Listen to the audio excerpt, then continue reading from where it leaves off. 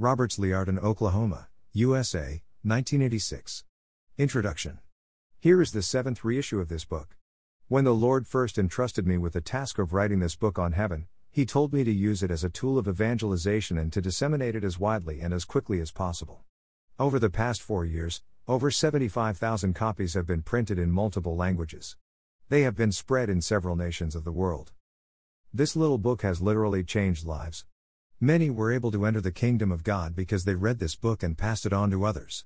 Many received the healing, or other miracles that they needed. Importantly, as they read this book, people began to experience for themselves what it means to walk in the realm of the Spirit. Since reading this book, the realm of the Spirit has become more real for many people than ever before. The experience of my life is not limited to my trip to heaven, although this is a very important event in my life which took place in a completely supernatural way. It happened by a sovereign decision of God. I didn't do anything to make it happen. I didn't deserve it by virtue of my super spirituality or for some other reason. When this trip to heaven took place, I was only 8 years old at the time. I repeat, this experience was sovereignly decided by God.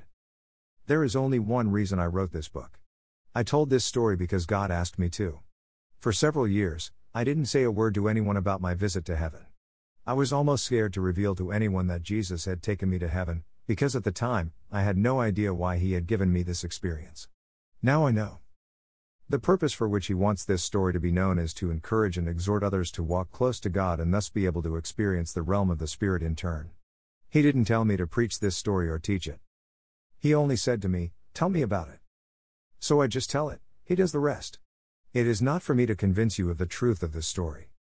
I just encourage you to read it and receive what the Spirit brings to you through it. God wants His people to walk continually in the realm of the Spirit.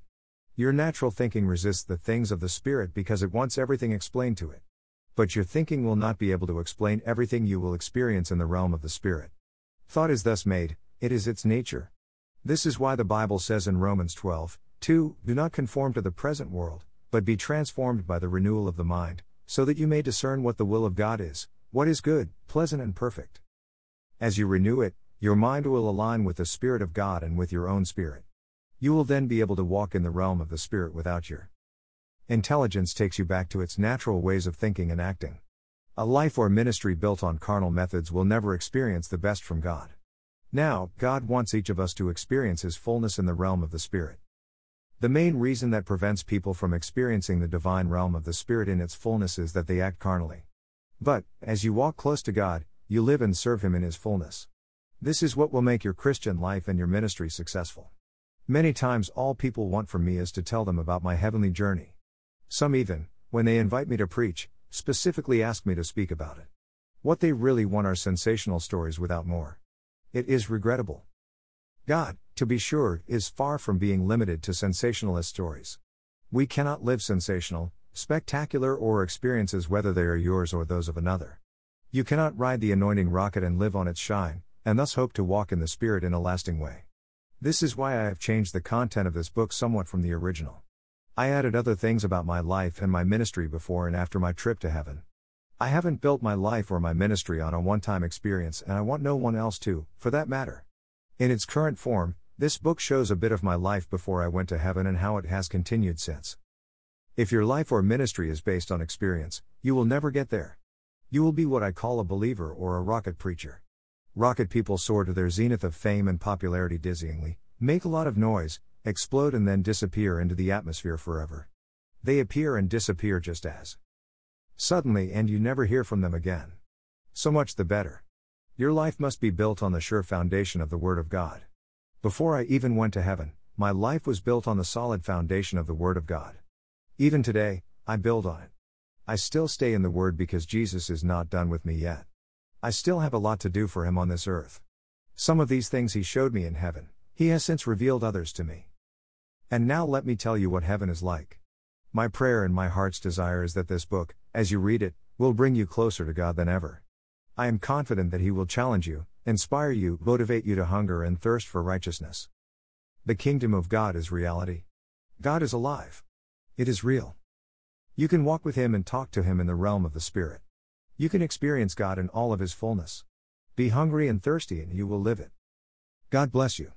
At His service, Roberts Liardon. I grew up with God. I grew up knowing God intimately. God was part of our daily family life. I don't remember a single moment when I was without God. He was everything to me, but above all He was my Father. As a child, I always wanted to have a father. My parents divorced when I was very young. I never blamed them for having divorced. I knew there were issues and they weren't happy together. It was hard to see my dad leaving us, but I knew we had God and He would bring us out of tough times. We didn't complain, we didn't cry, we didn't moan, saying, "Oh, God, why us? How could you allow this to happen to us?" We didn't whisper or grumble, we didn't lay on the floor, waiting for death. It was as if we had only heaved a deep sigh once and then moved on, knowing that God was with us. Having had no natural father for many years, my dependence on God as my father grew stronger and stronger. Believe me, we had to depend on God in all things. We had nothing when Papa left. In those days, everything was in the name of the husband. When Papa left, our electricity and gas did the same. Everything was cut off, and we were forced to find another place to live. A spirit of poverty was truly attached to my family. We were poor. It was just if we could do it. I remember going to school wearing a very light jacket in the dead of winter. We just didn't have enough money to buy a warm winter coat. It was a big celebration for us to go out and eat. We were going to McDonald's, obviously. We couldn't afford to go anywhere else. They once got our order wrong, so they brought us another whole menu for free. We rejoiced and thanked God that we did not have to pay. Everyone was looking at us like we were crazy, but it was a great miracle for us at the time. We knew God provided for our needs and would not let us starve. He didn't, by the way. God has always provided. However poor we were materially, we were no less rich spiritually. We prayed and God provided. One of my first answered prayers that I remember was when my mother found work. My grandmother had received in a vision that Mom was finding a job in Bixby, Oklahoma. We prayed about it and claimed this employment by faith. Certainly, Mom obtained the place of science teacher at the local high school. Another answered prayer from this time was about a house. My sister Sissy and I were praying for our own little house. We were like most children. We wanted a garden to play in, a nice neighborhood, and a place to ride a bicycle. We prayed specifically for these things. One day, I was about 7 years old, we drove to see a house in Tulsa. We prayed that she would be ours. In the natural, it was impossible. But before we realized it, we were in the process of moving into this house. It was again a prayer answered by our God who answers prayer. Prayer fights. I saw a lot of answered prayers when I was a little boy. It was not something unusual for me. It was normal too. Pray and see God answer prayers. Never did a thought come to me that He wouldn't do it. I just expected Him to hear them. I began to have my own prayer fights at a very early age. I was very little when Grandma gave me a basic education in the things of God. Mom was working, so Grandma took care of us during the day. The training she gave me produced in me a disciplined prayer life. When Grandma left for about 2 years, then I began to carry my own burden with God. I could no longer hold on to the cords of Grandmother's spiritual apron. It was then that I really began to fight my own battles in prayer. One of those battles was to have a father. We had not had a father for several years, and, in those days, coming from a home with divorced parents was a real blemish. Today, we seem to accept this kind of case much better, but at the time divorced people were not very well received. Not more than their children, unfortunately. As a result, I had few friends growing up. God was my friend. We loved family gatherings because everyone accepted and loved us, even though we were a broken home. We had God and our family, and whatever the rest of the world thought of us, we knew we would get there. Praying and going to church made us move forward in strength. We prayed together all the time, and we were at church whenever the doors were open. My mother began to attend a Sunday school teacher at our church. Sissy and I liked him and were very happy to see Mom start dating him. We redoubled our fervor in our prayers for a father. I will never forget the moment I found out they were getting married. We were eating pizza in a neighborhood restaurant. We had just finished eating and Fred leaned over the table and asked me, "What would you think if I married your mother?" Very calmly, I replied, "I would like it." I kept an outside calm, quiet, in no way disturbed, although inside I jumped for joy and trembled. I knew it was God and I exulted. It was a great day when I accompanied Mom down the central aisle of the church and led her to Fred. Once again, I saw God answering our prayers in a wonderful way. It was funny growing up with a God who answered prayers like that. Every week, every Friday night, we had a prayer meeting at our house. My mother and a few of her friends came with all of their children. Then, all together, mothers and children, we prayed, prayed, prayed. We were really looking forward to these Friday night prayer meetings. It was the highlight of the week. We never did monotonous and sleepy prayers either. When we prayed, we thundered like cannons. One night, the man behind our house called the police and complained about us. He was always looking for ways to bother and intimidate us. He figured, I guess, this one was going to stop us at last. He was wrong. Our prayer was storming when the police knocked on our door. My mother got up and went to answer. "What are you doing in there?" they asked. "We just pray," she replied firmly. They turned around and we resumed our prayer as if nothing abnormal had happened. No one had cried out, "Oh no, it's the police. We had better stop praying." In fact, to the best of my recollection, we didn't stop praying for a moment even when the police stood on our doorstep. For us the whole world could jump, and we would have continued to pray anyway. We thought prayer was serious. These meetings always lasted between 1 and 3 hours. Usually it was more like 3 o'clock. No one was in a hurry to get home. We loved to stay in the presence of God, to fight in prayer. When we finished praying, the night the police knocked on our door, we had a good laugh. Yes, we took God seriously in my family. I was more serious about God when I was 5 years old than most people are when I was 50. I grew up loving God and the church. We went to church because we wanted to go, not because we were forcibly dragged there. I've noticed that most of the kids today reluctantly go to church. I pity the children of today who are forced to go to church. They live in a war atmosphere all week at home. When Sunday arrives, everyone puts on their best clothes, puts a smile on their face, then everyone goes to church arguing with each other all the way. Many times these are the kids who grow up hating the church and refusing to go because the church is only made for hypocrites. Can we condemn them? Fortunately, our family was not like that. We loved the church. It was a joy for us to go there. The Christian character was something that was experienced with us every day of the week, from morning to night. Going to church was only a natural extension. I'm not saying we were perfect, please don't misunderstand what I'm saying. But we loved God and everything to do with Him. I was far from perfect when I was a little boy. There were times when I needed to be corrected. But whenever it happened, it always happened in love. Usually this was when I wasn't praying or reading my Bible the way I should. Prayer and reading the Bible were daily duties in our home. You could not fail in these duties, otherwise. Sometimes, however, stubbornness would take hold of me and I would rebel saying, "I don't feel the urge to pray now. I don't want to read my Bible now." So I received a good beating that I perfectly deserved from the rest. Correction will keep the child's madness away, the Bible teaches us, Proverbs 22:15. It's stupid not to want to read your Bible every day. From the Bible you will get wisdom and knowledge from God, Psalm 119. Today I am thankful for the discipline in which I was brought up in God. I might not always have liked her back when I was growing up, but now I know it was for my own good. I was brought up in discipline in prayer, discipline in the daily study of the Word of God. In fact, it was while I was sitting down for my daily Bible reading that I was taken to heaven. I walked the streets of heaven. We must boast, this is not good. However, I will come to visions and revelations from the Lord. I know a man in Christ who was, 14 years ago, delighted to the third heaven. If it was in his body I do not know, if it was outside his body I do not know, God knows. And I know that this man, whether it was in his body or without his body, I don't know, God knows, was taken up into paradise, and he heard wonderful words that it is not permitted to one man to express, 2 Corinthians 12, 1-4. When I was 8 years old, I entered my room one day to read 4 chapters of the Gospel of John. I always read 4 chapters of the Bible a day so that I could read the entire Bible over a year. I had been taught to include this in my daily routine. I wasn't super spiritual or praying with great intensity, or anything like that.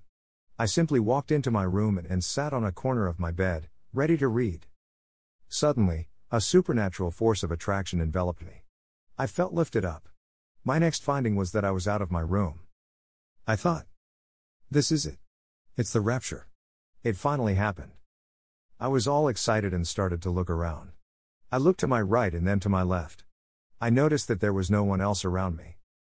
I thought, no, that can't be the rapture. If that was it, there would be someone else here. I had no idea where I was going, but I was traveling at an amazing speed. I escaped out of the atmosphere. Terrestrial, this is what Paul calls the first heaven. As I moved around, I began to hear a distant ticking sound in my ear. This ticking was getting louder and louder. Within seconds, it exploded in my ears like a bomb that exploded. As this explosion sound occurred, I crossed what I call the line of trust and entered the world of spirit. The reason why I call it a line of trust is, because, as soon as I have crossed it, all the doubt, the concern and, the fear of the world, all that is not of God, it all got loose from me and stayed on the other side of that line and I left it behind. Then I continued in a perfect state of well-being, happiness and faith. We must learn to live on the other side of this line of trust with God. It would make life so much more fun and enjoyable. Shortly after crossing this line, I landed. The biggest door I have ever seen in my life was staring right in my face. It was very wide and very tall. The door was made of only one pearl. It did not have a single cut or a single defect. She had such a glow that she almost hurt her eyes. The edges of the door had a carved pattern, but the rest was just a dazzling, resplendent whiteness. I shook myself, wondering if I wasn't dreaming. I tried to recognize with my means where I could be. You see, your soul is with you in the world of the Spirit. This is why it is so important that you renew your thinking so that you are able to be in the flow when you are in the realm of spirit. I was standing in front of the door, wondering what was going on. Remember, I was just a little boy when all this is. Come. I saw things through the natural eyes of any 8-year-old boy. My vision was made of total wonder and childlike faith. I had no idea what was going on. I don't know what concerns you, but my Sunday school teacher never taught that you can go to heaven and come back. I didn't know you could get a round-trip ticket. I had always believed that you made the trip only one way and that at the end of your life. If the Apostle Paul had been my Sunday school teacher, I would have been better informed. He knew a man who went there and came back. Paul was not the only person to go there and back, the Apostle John also did so in the book of Revelation. I touched the door and finally came to the conclusion that I was there, wherever there might be, and that I wasn't dreaming. Suddenly my ears caught these words, "This is one of the doors." A clarity began to come into my being, and as I looked into that clarity, I saw Jesus standing in her midst. He was there, in all his glory. It's one thing to see Jesus, but it's quite another to see Jesus in his glory and honor. It was impressive. This is how I saw him. He was between 1.80 meters and 2.10 meters. Her hair appeared to be chestnut blonde. Maybe they were darker, but the glory shone all over his person so much that it was difficult to say exactly. He is a man of great strength. He has muscles and looks like a very strong man. When you look at him, you know he has power. He's a perfect man. He is perfect in everything. His appearance, the way he speaks, his walk, everything is perfect. Divinity emanates from him. That's how I remember him. I looked at Jesus, and that glory that surrounded him enveloped me and pushed me to the ground. My knees wobbled. Torrents of water rose in me and came out in the form of tears. I couldn't have held them back even if I wanted to. Tears started to stream down my face and I fell to my knees crying. The glory of God will make you cry in his presence. Jesus bent down and touched me, and helped me up. The glory held me up just long enough that I had the strength to stand. Jesus said, "Now, Roberts, stop crying. I want to give you a visit from heaven today because I love you very much." When Jesus told me that he loved me, those tears started to flow even more. He says, "No need to cry, but a face full of joy, that's what would make me happy." Then he laughed and I joined him. He stretched out his hand and wiped away my tears with his finger. I stood there for a while, gazing at everything, looking more closely at the universe around me. The beauty of the place amazed me. We don't have the right words here on earth to describe such beauty. Then we began to walk towards the door. When we got near her, she rose up into the air by herself. He hadn't pressed a button or used a key to open it. The door had simply risen as we walked towards it and walked through it. Streets of gold. When we walked through the door, the first thing I noticed in heaven were the golden streets and their golden sidewalks. The sidewalks were lined with beautiful flowers in all the colors of the rainbow. The perfection of all this beauty gave me a shock. All of a sudden, I realized I was in the golden streets of heaven. I looked at the ground and ran like mad towards the grass. I don't know why, but I found it inappropriate to walk these golden streets. Jesus turned to tell me something, but I was gone. I was standing on the grass, on the edge of the street, my eyes wide, my mouth open in surprise. Jesus asked, "What are you doing there?" I replied with 2 words, "Golden streets." I stared at these streets. In some places the street looked like gold on earth, like gold in jewelry, but in other places it was transparent like crystal. In some places on the street you could see through it and it looked like there was no bottom or end at all. Jesus laughed. He was laughing so hard that I thought he was never going to stop. He motioned to me and said, "Come here." I didn't want to disobey him, but I replied, "But I can't walk these streets. They are made of gold." Something made me think that it was improper to walk on streets of gold. Jesus kept calling me, "Go, come." He came over to where I was standing to lead me back to the street. "These streets were made for my brothers and sisters," he told me. "You are my brother, so enjoy it." It was there that I learned that everything in heaven has a purpose. Nothing is there just for the decor. These golden streets were made to be walked on, not just to be looked at. We do not float here and there. In heaven we walk. Some people get weird ideas about what the sky is. Some believe it to be filled with little naked baby angels floating here and there on clouds, wearing a halo above their head and casually playing the harp. I did not see a single halo or a single naked baby angel floating on a cloud during the entire time I was in heaven. The sky is not like that at all. The sky is more like the earth than anything else. The two worlds have a lot in common. It's a bit like the common denominators in math. They are the same, yet different. Despite this similarity to the earth, some things are very different from the earth's atmosphere. That's wonderful. The air, when you breathe it in, seems to come straight into you and pass through your being. The air is thick and powerful. He is charged with energy by the life of God. This life is perpetually present and flows continuously like a gentle breeze. It is difficult to explain exactly what nature is the air and the sky. You know how, sometimes when you pray for you have a holy goosebumps feeling that covers your whole body. Or sometimes you feel like a current flowing through you, or you can feel a pleasant warmth. Whenever the wind from heaven blows on you, it gives you a feeling of this order. The air from the sky has substance. He is alive. There are also clouds in the sky. This is the next thing that I really noticed. You cannot fail to see them. They are luminous, luminous, luminous. They are not little fluffy clouds like we see above the earth. They are not atmospheric clouds. They are supernatural clouds. Very often people speak of the cloud of glory which comes to invade a cult. The clouds of the sky are the clouds of glory. The clouds that we have above the earth were, no doubt, made after the glory clouds of the sky. But those found above the earth are far from equaling the clouds of the sky in perfection. There are many things in heaven that are similar to the things we have on earth. There is a good reason for this. The earth was created after the model of the sky. If we could go back to the earliest days of the earth's creation, to the beginning of the Garden of Eden, we would find that they looked a lot like heaven. Just as we were made in the image of God, the earth was made in the image of heaven. There was a time when the two were basically the same. Genesis I. Then the devil made his intrusion with all his evil forces and perverted the perfection that God had originally planned for us. Really, there shouldn't be much difference between the two worlds. The New Testament tells us that there is one family in heaven and on earth. Ephesians 3:14-15 says, "Because of this I bow my knees before the Father of our Lord Jesus Christ, from whom all the family in heaven and on earth take their name." It does not say that there is a family in heaven and a totally different family on earth. There is one family, the same family, and in heaven and on earth. We are all part of the same family. If we walk in the realm of the Spirit, we can live as our family in heaven. We can walk full of faith, peace, love and joy like them every day. But it is not necessary for us to go to heaven to live this way. We can also walk and talk with Jesus here on earth. Jesus is a person who wants to walk with us and talk to us. He wants to do it. He is our friend. He is not a God lost in the far beyond, as some think. If we realized that He also lives here, in us, we would walk with Him, talk to Him and listen to Him much more. Jesus and I continued to walk. What I noticed next was a woman coming down the street bouncing like a ball. To me, she felt like she was bouncing back. I don't know why she was bouncing, but it was what she was doing.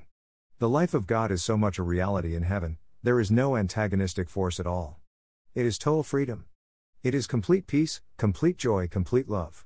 There is nothing in this world that is holding you back. Maybe that's why she was bouncing back. She was so free.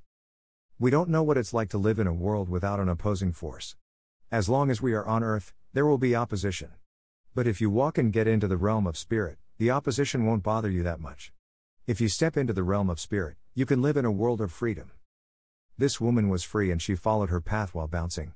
Then she walked into what looked like a small store. I don't know if you could exchange money there for things or if it was something else, but she entered the shop with a small package and came out with a book. That there are books in heaven doesn't seem so strange to me. After all, our names are written in the book of life, Revelation 21:27. Elsewhere we are commanded to write clearly the vision given to us, Habakkuk 2:2. There are many books that God has commanded to write. Most of the books that have been written are good books. But these are books that were written to be written. God was not really involved in it. Someone had an original idea, wrote a book and saw that it was making money. So many books have been written for this reason. These kinds of books, you won't find them in heaven. They won't last long. The books in heaven are those that were written at the behest of God. God wants certain drunken ones to be written so that we have a better understanding of Him and His kingdom. We need to have more books written at the command of God today. Those whom God has not commanded to write will hardly bear His anointing. There are still many books that need to be written. They're out there in the spirit world, waiting for somebody to bring them down to earth. By the Spirit, you can take these books, bring them to earth, and write them down. Some people have been commissioned by God to write certain books and they don't want to do it. Some are too lazy to write them down. Others feel incapable, think they don't know how to go about writing a book, or don't have the anointing to write. As you grow and mature, God will give you an anointing to write on if He has given you this task. He always equips His people to accomplish the task to which He has called them. The books that are written by the Spirit are eternal. They will be in heaven because they will last forever. They will have the perfect revelation of God within them even though they have come through the imperfect vessels that we are. I watched this woman continue on her way, bouncing with her book. Then she turned around a corner and I stopped seeing her. A heavenly home. Jesus said to me, "Come. I want to show you a number of things." We walked down these magnificent golden streets and, turning right, came out into another street. We went up it and there, in front of us, stood an enormous house dominating the trees. It was a heavenly home. We went up a dirt road. I wanted to lift the dust with my feet just like any kid would, expecting the dust to fly. But she didn't move. Not a speck of dust rose from the path. She stayed on the floor like she was glued to it. It always makes women happy to learn that they won't have to fight with the dust in the sky. You won't need your dusting rags there high. Jesus and I walked home. All the while, He kept talking to me. When we got to the door, He stopped talking to me, turned and knocked on the door. There I was really surprised. I figured, I guess, He was just going to go through the wall or something like that. But the people of heaven are polite and have manners. They are not weird or rude. They don't walk into someone's house uninvited, floating in the air and going through walls. Nobody floats here and there in the sky, anyway. Jesus knocked on the door of that big house and we stood there waiting. No one came to open it, so He knocked again. Finally a man opened the door, poked his head outside and said, "Oh hello. How are you, Jesus? What about you, Roberts?" Jesus answered, "I am well." I stood there, stunned. There were many things in heaven that surprised me and made my religious ideas explode. I was about to run away when this man mentioned my name. I couldn't understand how he could know who I was. I thought that no one except Jesus knew my name. I later found out that everyone I met in heaven knew my name. They will know yours too. I looked at this man and said, "Well, I'm fine." He gestured and said, "Come in." We entered his house. The floor was carpeted, and as we walked on it, it was as if that carpet was alive. I felt it circulate around my feet and then go up all the way up my legs. It was such a strange feeling, but I loved it. We entered a room that looked like a study. We sat down on a small sofa. It was entirely different from any sofa I have sat on earth. Seats on land are sometimes very uncomfortable. You sit down and move your body all the time to try and find a comfortable position. It's not like that in heaven at all. In heaven, comfort finds you. He comes towards you and embraces you.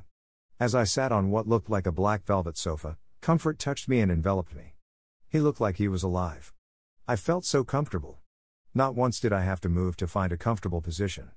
I could have sat there, on that couch all day, in total comfort, without moving a single time. There were other people in the room and we began to talk about the things of the Spirit. We talked about Adam and how he stopped God's action through sin. We talked about what prompted God to choose men like Moses, Enoch, Joseph, and others to be used by God at particular times when His Spirit worked. People asked questions in a simple way, like in a normal conversation. We talked about the parallel life of heaven and earth. Everything happens in the realm of the Spirit before being realized in the natural world. The intercessors know what I'm talking about. You have to bring something into the realm of Spirit first and continue to believe for its realization in the natural world. It is faith that brings it into the natural. While we were talking, we were served a large fruit. It looked like a big apple, but it wasn't. It was delicious, probably the most delicious thing I have ever tasted. Yes, there will be food in heaven, and it will begin with the wedding supper of the Lamb. After we had finished eating and talking, we took our leave and left. We left the house. She was huge. It looked exactly like an earthly house, except that it was completely perfect. Curtains hung from the windows, just like you would see on earth. There was furniture in the house. Pictures were hung on the walls and there were plants here and there. The house was filled with several luxuries, and I could not identify some items. Animals in the sky. As I walked a few small hills, I noticed other things relating to the sky. There are animals in the sky. There are all kinds of animals, all species from A to Z. Although animals do not have a human spirit, they are still part of the work of the hand of God. God doesn't give animals more importance than humans, to be sure, but they seem to be important to the kingdom. Animals are mentioned throughout the Bible from Genesis to Revelation. Adam even had the privilege of naming them all, Genesis 2, 19-20. One animal even spoke in the Bible, Balaam's donkey, Numbers 22, 28-30. In the New Testament, Jesus sends for a colt to carry it to Jerusalem, Luke 19:30. It was again on a horse that Jesus came out of heaven at the end of time, Revelation 19:11. That's why, even though I don't quite understand why, it wasn't such a big surprise to me to see that there were animals in the sky, because I had read so much about animals in the Bible. I saw a dog and a baby goat, a kid. The birds are singing continuously there. I saw big birds and little birds hovering in the trees. After singing for a while, it almost seemed like they were talking to each other. It was definitely something unusual for me. There were other animals in the sky, but I saw them from a distance, so that I could not identify them. Animals did not run away from people. They weren't trying to attack people either. They were quiet, peaceful, and only roamed freely. No one was afraid of them. You would think you would be scared if a lion came near you. You don't have that fear in heaven. Fear does not exist in heaven. The presence of God is so strong that fear, confusion, doubt, sickness or worry is absent. As we walked, I noticed the trees in the sky. Again, they are similar to what we have on earth, but much more perfect. The leaves of the trees swayed, dancing and praising the Lord.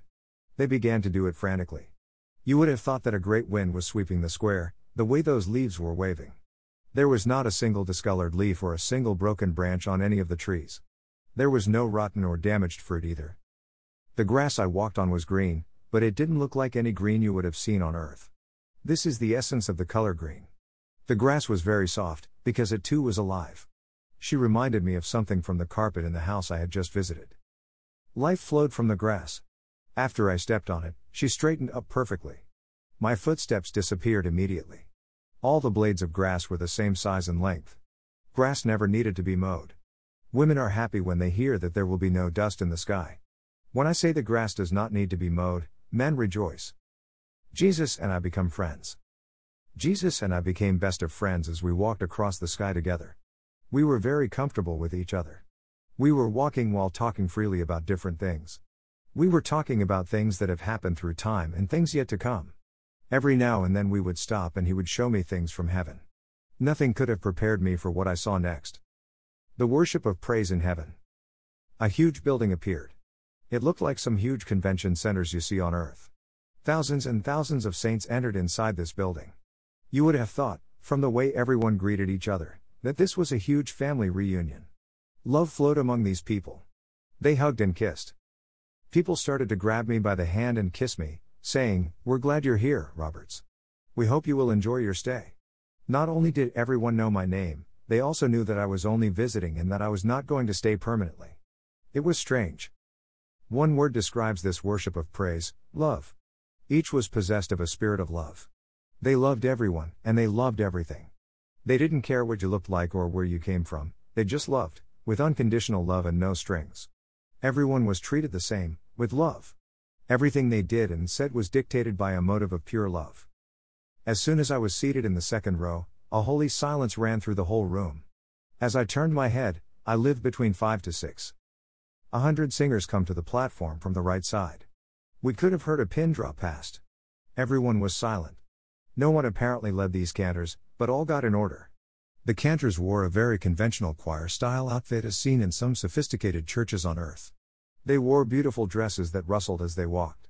Every hair on their head was perfectly in place. Everything was in perfect order. They all came up to the platform in a solemn procession. Then they smiled and began to praise God. All solemnity disappeared. They lost all resemblance to any organized choir I had seen in my life. Their hands went up, their voices were raised in praise, and their feet began to dance. It was 100 times better than any worship service I have ever participated in on earth. They became wild in praise of their God. The audience praised with similar abandon. They were not ashamed to praise God with all their might. No one looked around to see what other people were doing. No one remained seated, either. Everyone was standing and moving. Some had their hands up, some didn't. Some were dancing, some were not. We were free to express ourselves as we wished. Nobody cared. No one was looking at you. Everyone had their full attention focused on praising God. Each person praised with their whole being. No one was wandering around here and there, impatiently waiting for the praise to hurry to end, as it often happens on earth. The people in heaven enjoy supernatural strength. You will never be tired in heaven. Hallelujah. Well, I was not dumb. I immediately returned to praise God, too. When I looked at Jesus, he was there, standing, smiling from ear to ear, fully appreciating. Verses. Look for part 2. Continuation of part 1. The praise and worship kept increasing in intensity and power. Everyone gave himself completely, 100% to God. They all took great pleasure in it. You could tell they liked it and, probably, they were eager to return to the next service. Praising God will be part of our job when we are in heaven, so we better start now. We praised and worshipped God for a long time. I don't know how long it lasted, because time passed so quickly. But suddenly the praise began to subside and everyone again became very quiet as at the start of the meeting. Then the choir lined up from the platform and everyone started to leave the building. The worship service was over. Jesus is crying. Jesus and I left the worship service, and he said to me, "We have other things to see now." I couldn't wait to see what else there was to see. I was so happy and so excited. I looked up to Jesus with a big smile on my face. Only, he didn't smile back at me. He was crying. Tears of intercession flowed from him. I know the Bible says there will be no more tears in heaven. These were not tears of sadness or human emotion. They were tears of intercession. Jesus said to me, "Roberts, I love my people so much. Why don't people believe me? I love them so much that I would even go back to earth to preach my 3 years again, die and go to hell all over again if only I thought that one more person would want to go to heaven because of it. I wouldn't even care whether they would get there. If I only thought that they would want to come, then I would do it all over again, even for the worst of sinners. I love my people so much. Why don't they want to believe my word? Don't they know that I have all the power in heaven and on earth to back up what I say? It's so easy. I made it so easy for people. If they just took me at my word, I would. I don't know why people say they believe that I will do something for them, but when it doesn't happen when they have decided, they start to doubt my word. If they only want to confidently believe that I will do it, then I will do it at the right time. Jesus wept over our unbelief. He intercedes for the unbelief of the people. I too cried because of the disbelief in my own city. I was only 8 years old, but I already knew what unbelief was, and how much it hurt Jesus. I immediately made a commitment with Jesus to never doubt his word and to let God be God. Now, every time I'm about to think or say something in doubt or unbelief, I remember the tears of intercession that rolled down Jesus' face. I don't want my unbelief to hurt him deeply anymore. The River of Life. Then Jesus and I visited the River of Life. I stood on the edge of the river and looked into the water. It seemed that the river had no bottom at all. It was only crystal clear water, as far as one could see. Jesus entered the water. I expected to see him sink right away, since the river apparently had no bottom. But he didn't sink. He walked in the water up to his knees and stood there, standing in the middle of the river. He waved his hand at me and said, "Come on, come." I slipped into the water, concerned that there was no bottom. The least we can say is that it sounded strange. I started to walk towards Jesus and I had the very strange feeling of walking on water inside water. I did not sink. This water was alive. It had substance like no other water I have ever bathed in on earth. The river flowed gently. But she wasn't going around you, she was going right through you. Life can go through life. When this water passes through your body, it purifies you of any impurity or bad thing that remains from your earthly life. Then she replaces what she took away with life from heaven.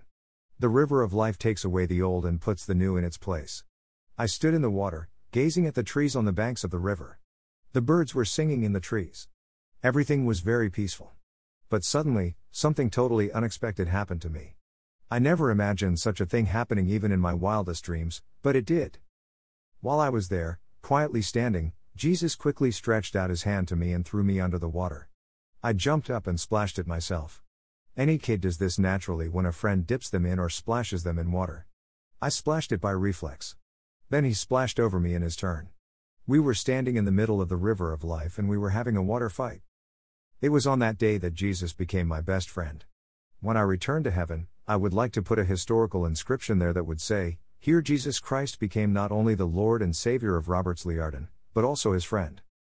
To me it really meant a lot that Jesus, the King of Glory, the Son of God, took time to play with me in the river of life. Jesus has been my best friend ever since.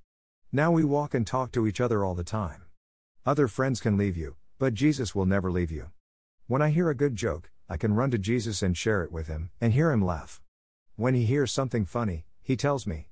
Believe it or not, God has jokes to tell you if you are sensitive enough to listen to his voice. They are very funny, never boring. The cloud of witnesses. The funniest thing I saw in heaven was the cloud of witnesses. Jesus and I walked past a wall and there in front of me was a multitude of people shouting and clapping. They were standing in what looked like the stands of a football stadium. Only, they were all looking outwards, towards the earth. I was seeing the great cloud of witnesses. Hebrews 12:1 tells us something about them. So we too, since we are surrounded by such a great cloud of witnesses, cast off every burden and the sin that we have.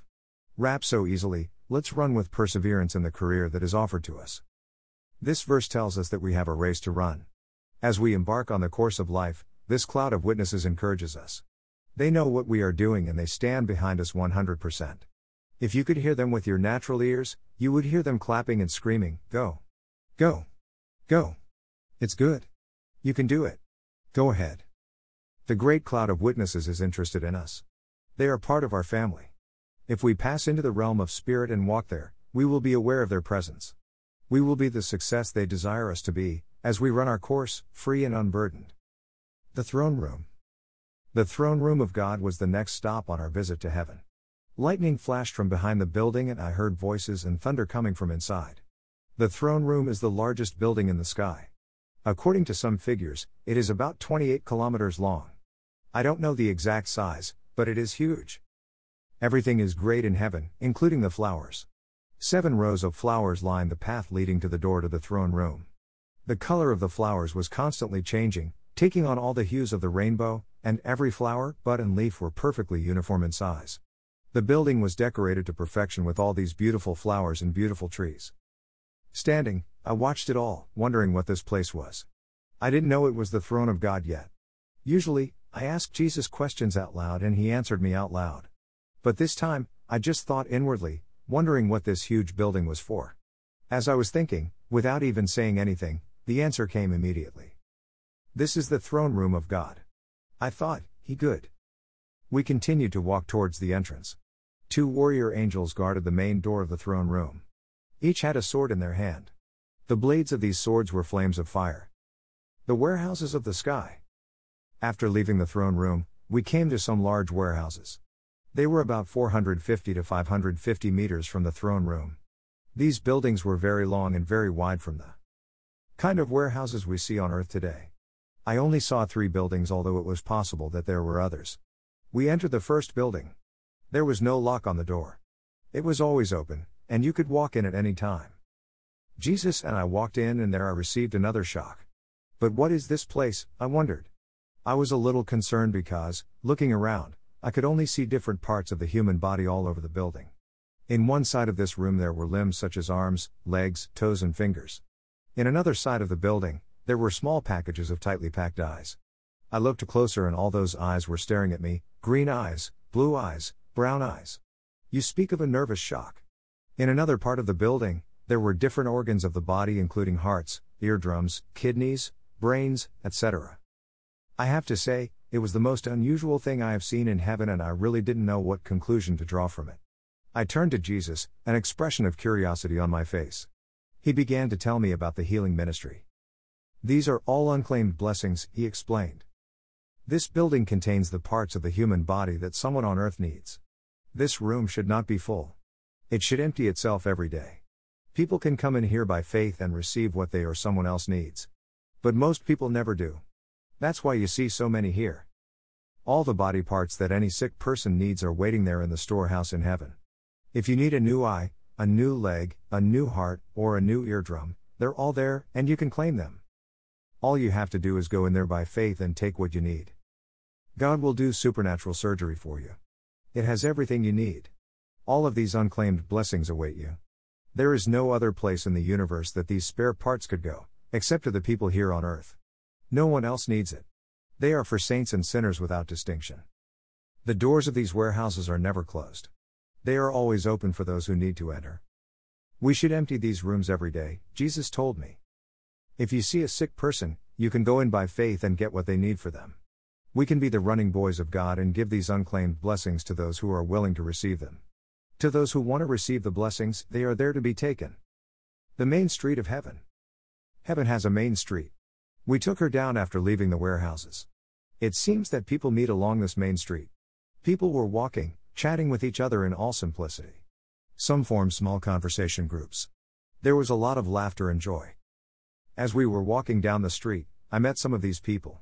Some of them were characters from the Bible, some great men and women in history. As for others, I didn't know anything about them. But a very interesting aspect of the sky is that there is absolutely no difference between famous people and anonymous people. All are equal. Paul or Moses, Esther or Mary could come by and no one would rack their brains about them or run after them to ask for an autograph like they were a movie star or someone like that. Another thing about these people is that they kept the personality they had on earth. You don't get rid of your personality when you go to heaven. We basically remain the same person we were on earth. We are not transformed into something that we are not. People don't walk around like little robots, clowns or puppets. If you had a strange character on earth, you will remain that same unique individual in heaven, in a more acceptable atmosphere. So, if you don't like your current personality, you had better change it because it will accompany you for eternity. Jesus consecrates me. As we walked, Jesus turned to me and took both of my hands in his. Then he placed one of his hands on the top of my head and said, "Roberts, I am calling you to a great work. I consecrate you for a great work. You will have to run like no other, preach like no one, be different from everyone else. Hard times will come, but use them as stepping stones, not stumbling blocks. I'll be next to you everywhere you go. Go with power and faith. Your voice will not be heard as you or other men decide, but as I will decide. I put in you the fire that belongs to your generation.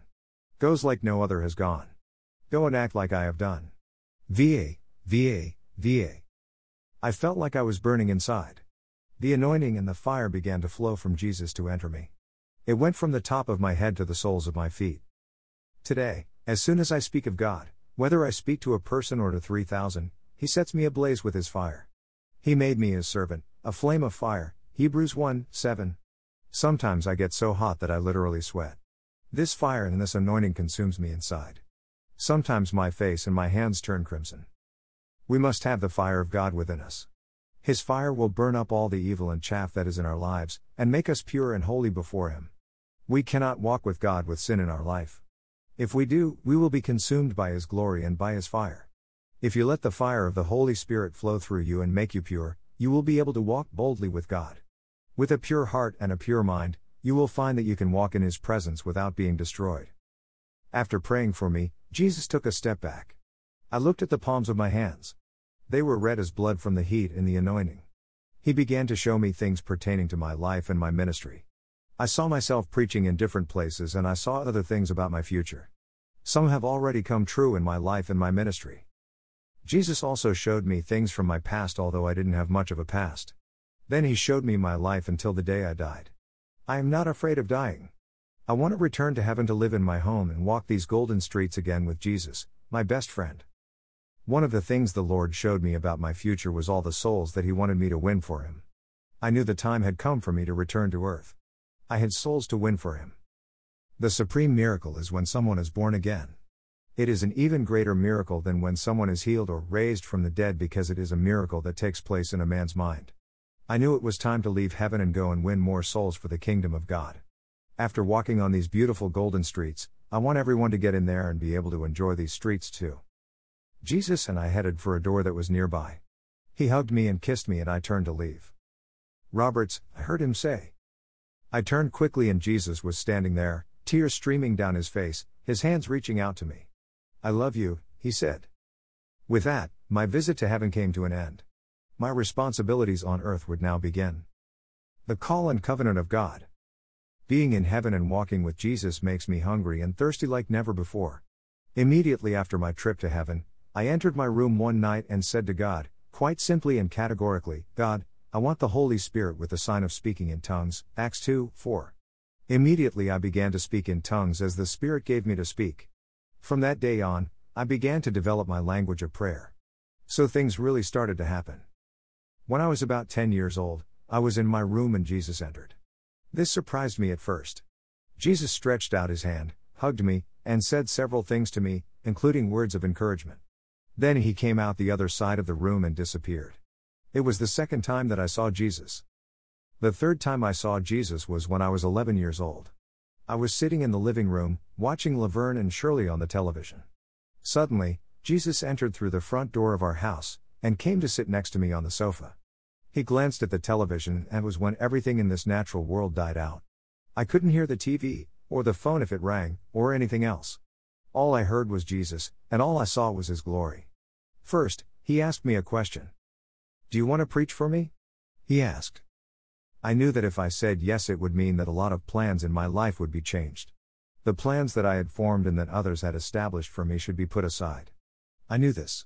But I answered Jesus without hesitation. Yes, I replied, I will preach for you.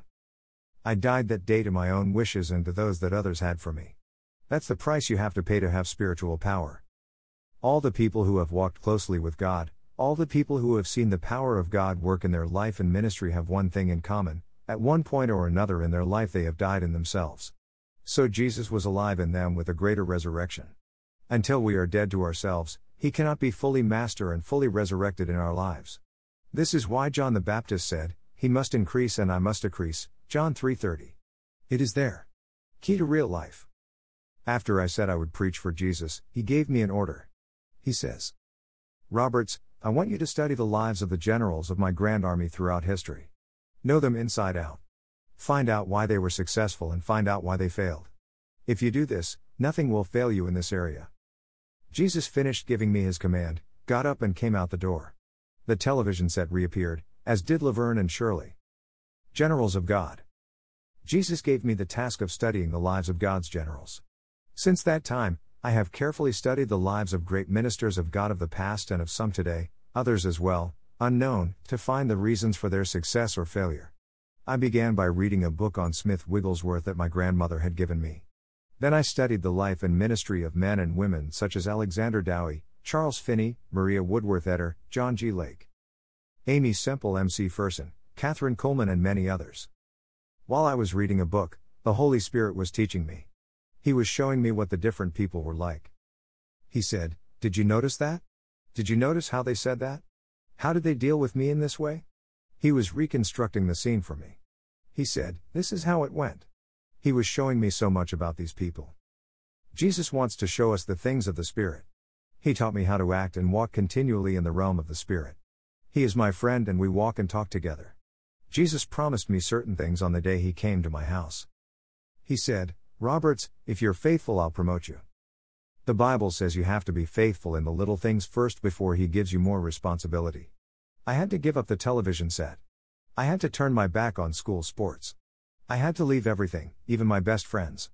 I had to do all that was required of me to follow God, so that I could fulfill the function he had prepared for me. It wasn't easy, but it was worth it. Jesus promised me something else the day he entered my living room. He says that if I was faithful in studying the generals of the past, I would have the responsibility of meeting the great generals of today. God kept his promise. He put me in touch with several of them.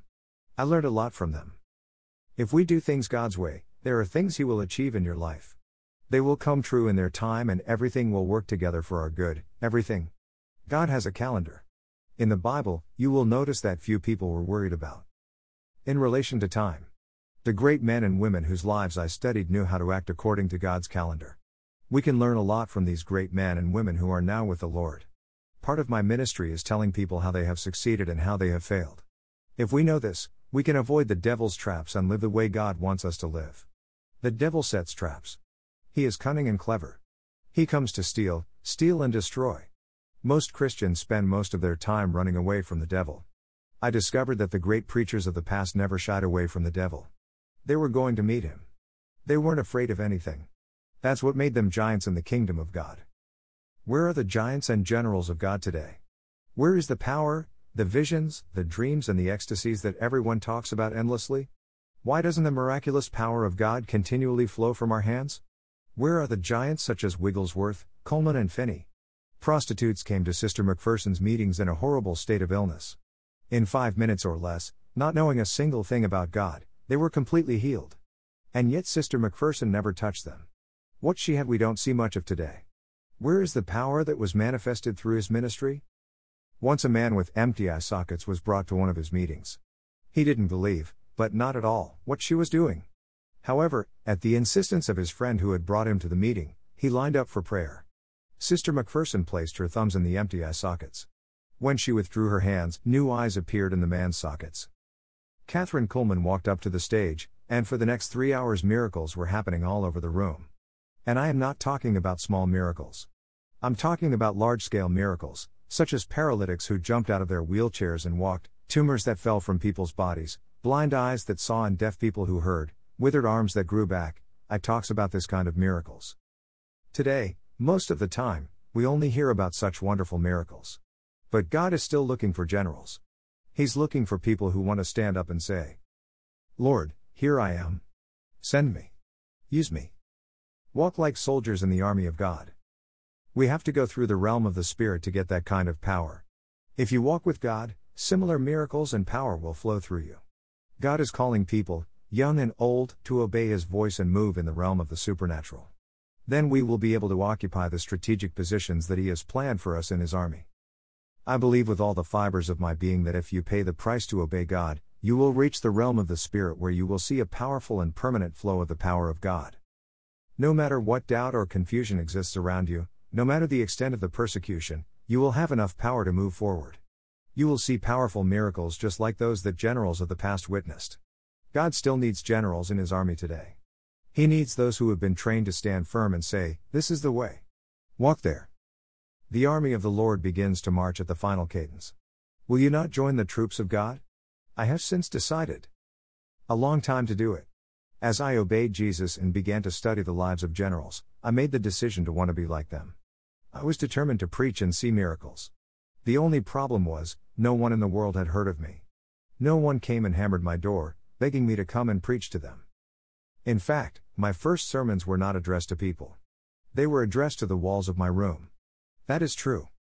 Before anyone heard me preach, I was preaching to my walls. I stuck a world map on a wall and preached and prayed on it. I lay my hands on this map, look at different countries and say, "World, open up. I arrive. Doors, I command you to open to me in the name of Jesus. I come." Some say I was weird doing this. But it did. I have already preached in several nations of the world and this is only the beginning. I was doing another thing that seemed really strange to many. I spoke to my diary and declared it full. I didn't have a single invitation to preach, but I was starting to sow for the day when I knew I would have invitations. I began to send offerings to other ministries like Kenneth Hagin, Oral Roberts, and Jerry B. Walker. I prayed over these offerings before I put them in the mail. I was praying, "Lord, what I'm doing is for when I need it. I don't need it now, Lord, but I know it will come. So I am now sowing for my ministry." People can call me crazy if they want to. But it worked. My schedule started to fill up while I was still in high school. I remember we were in math class one day, in the 5th hour. I was seated on the last chair in the 3rd row. I was doing homework, and my ear started to ring. At first I thought it was a bug and shook my head, but the noise didn't stop. My ear kept ringing. Suddenly I knew that this ringing I heard was the wind of the Spirit of God. He said to me, "Tonight, I am going to breathe in your meeting of young people and I will answer your prayer and their hunger." I knew exactly what it meant. I had prayed for our youth group. All they could find to talk about was sex, flirting, and marriage. I wanted to talk about God. At home, we talked about God. We prayed and we knew God at home. But most of our church youth group sure didn't know Him. How excited I was to go to the youth group that night. I couldn't wait to be there to see what was going to happen. I knew I was finally going to see something similar to what I had read when I was studying generals. When I arrived at the meeting that night, a rushing breath entered the room and pinned me to the floor. I couldn't have got up, even if I wanted to. Then, all over the room, people also began to fall under the action of the Spirit. I heard them fall with a thud all around me. We stayed there, lying flat, for a while. Finally, I heard someone say, "Hey, can you move your fingers?" We were all stunned by the Holy Spirit. Things changed after that in my youth group, I'm telling you. The young people started to be really serious about God. It was great. Miracles at school. I went to a secular school until the first one. Crazy things happened in this school. I remember I was once sitting in class reading a book about Catherine Coleman about miracles. I should have listened to the professor, but I wasn't. He was the sports coach, and he talked endlessly about the football team or something like that. Really, I didn't take much interest in what he was saying. I found it boring, so I picked up my book and started reading about miracles. Suddenly the professor bellowed, "Roberts, what are you doing?" I couldn't lie, so I looked up from my book and replied, "I'm reading a book on Catherine Coleman, sir. God works miracles through her." Everyone laughed and he sneered, giving me this challenge, "Well, if your God works miracles, why doesn't he heal my leg?" Before I could realize what I was doing, I replied aloud, "Shut up and sit down, and you will see." I went to the front of the classroom and asked him to sit in front of his desk so that I could pray for him. I wanted everyone in this room to see God work a miracle. His little chair had casters and I pushed him over to his desk. You could have heard a pin drop to the ground. No one in this room was moving or making any noise. All I thought as I leaned over my teacher was, "Well, my God, here we are." I tell him to lift his legs. One was obviously shorter than the other. Anyone could see it, and I got excited because I knew God was going to lengthen that leg. I knelt down to pray for him. For a second that seemed like an eternity, however, I cried out to God inside. "Oh God, don't give up on me now. We need a miracle right here, oh God. Help me." God works his miracle. There, in front of everyone, the professor's leg was extended. As it increased in length, people started to jump and climb onto their chairs to get a better look at what was going on. No one bothered me after that. Better, my teacher gave me an A for his subject.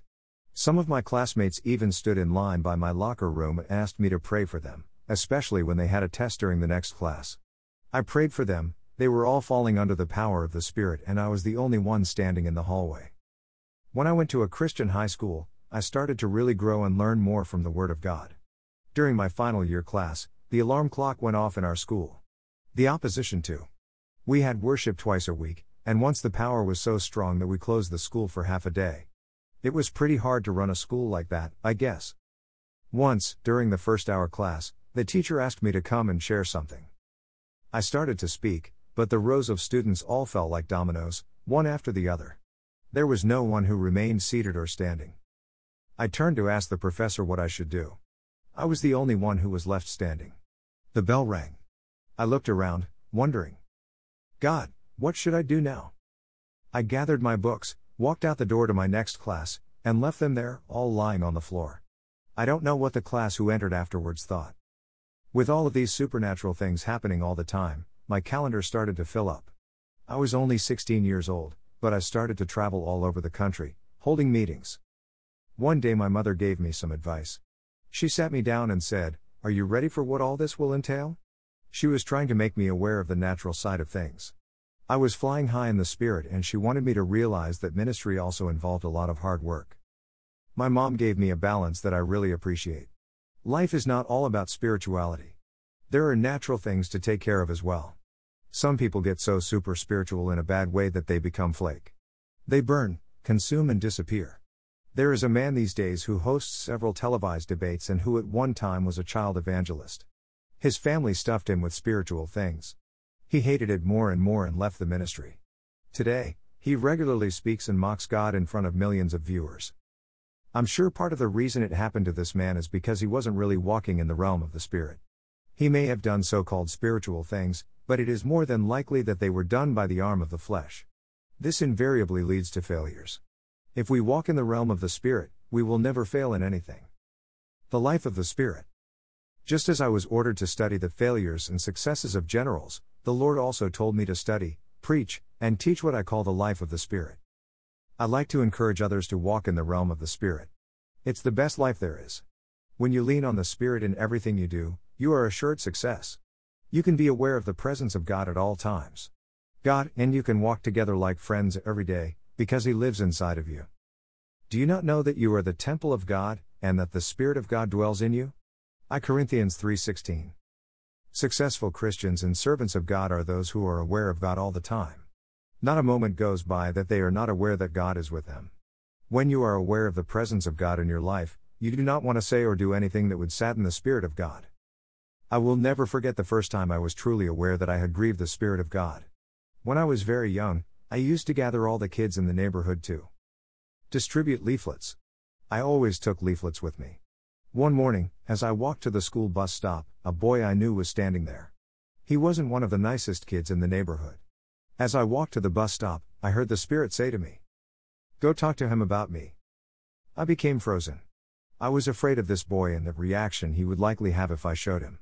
So I didn't speak to him. I started to cry because I knew I had grieved the Holy Spirit. But I still don't tell him anything. It was awful. I was so saddened that the Holy Spirit was so saddened. I later repented and made a commitment not to grieve the Holy Spirit again with such disobedience.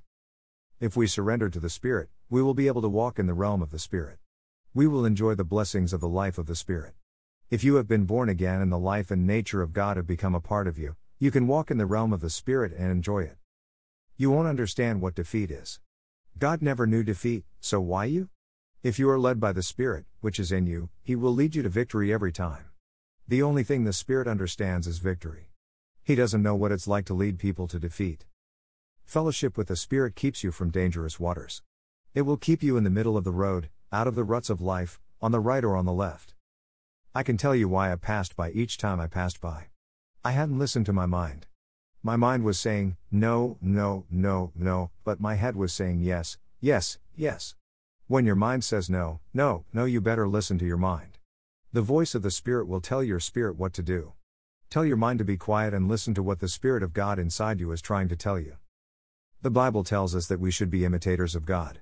It doesn't mean that we are God, but it does mean that we have some of His abilities. The things of the Spirit are eternal. We can know how the realm of Spirit works. We should live like Enoch. Enoch lived in the Spirit and it pleased God.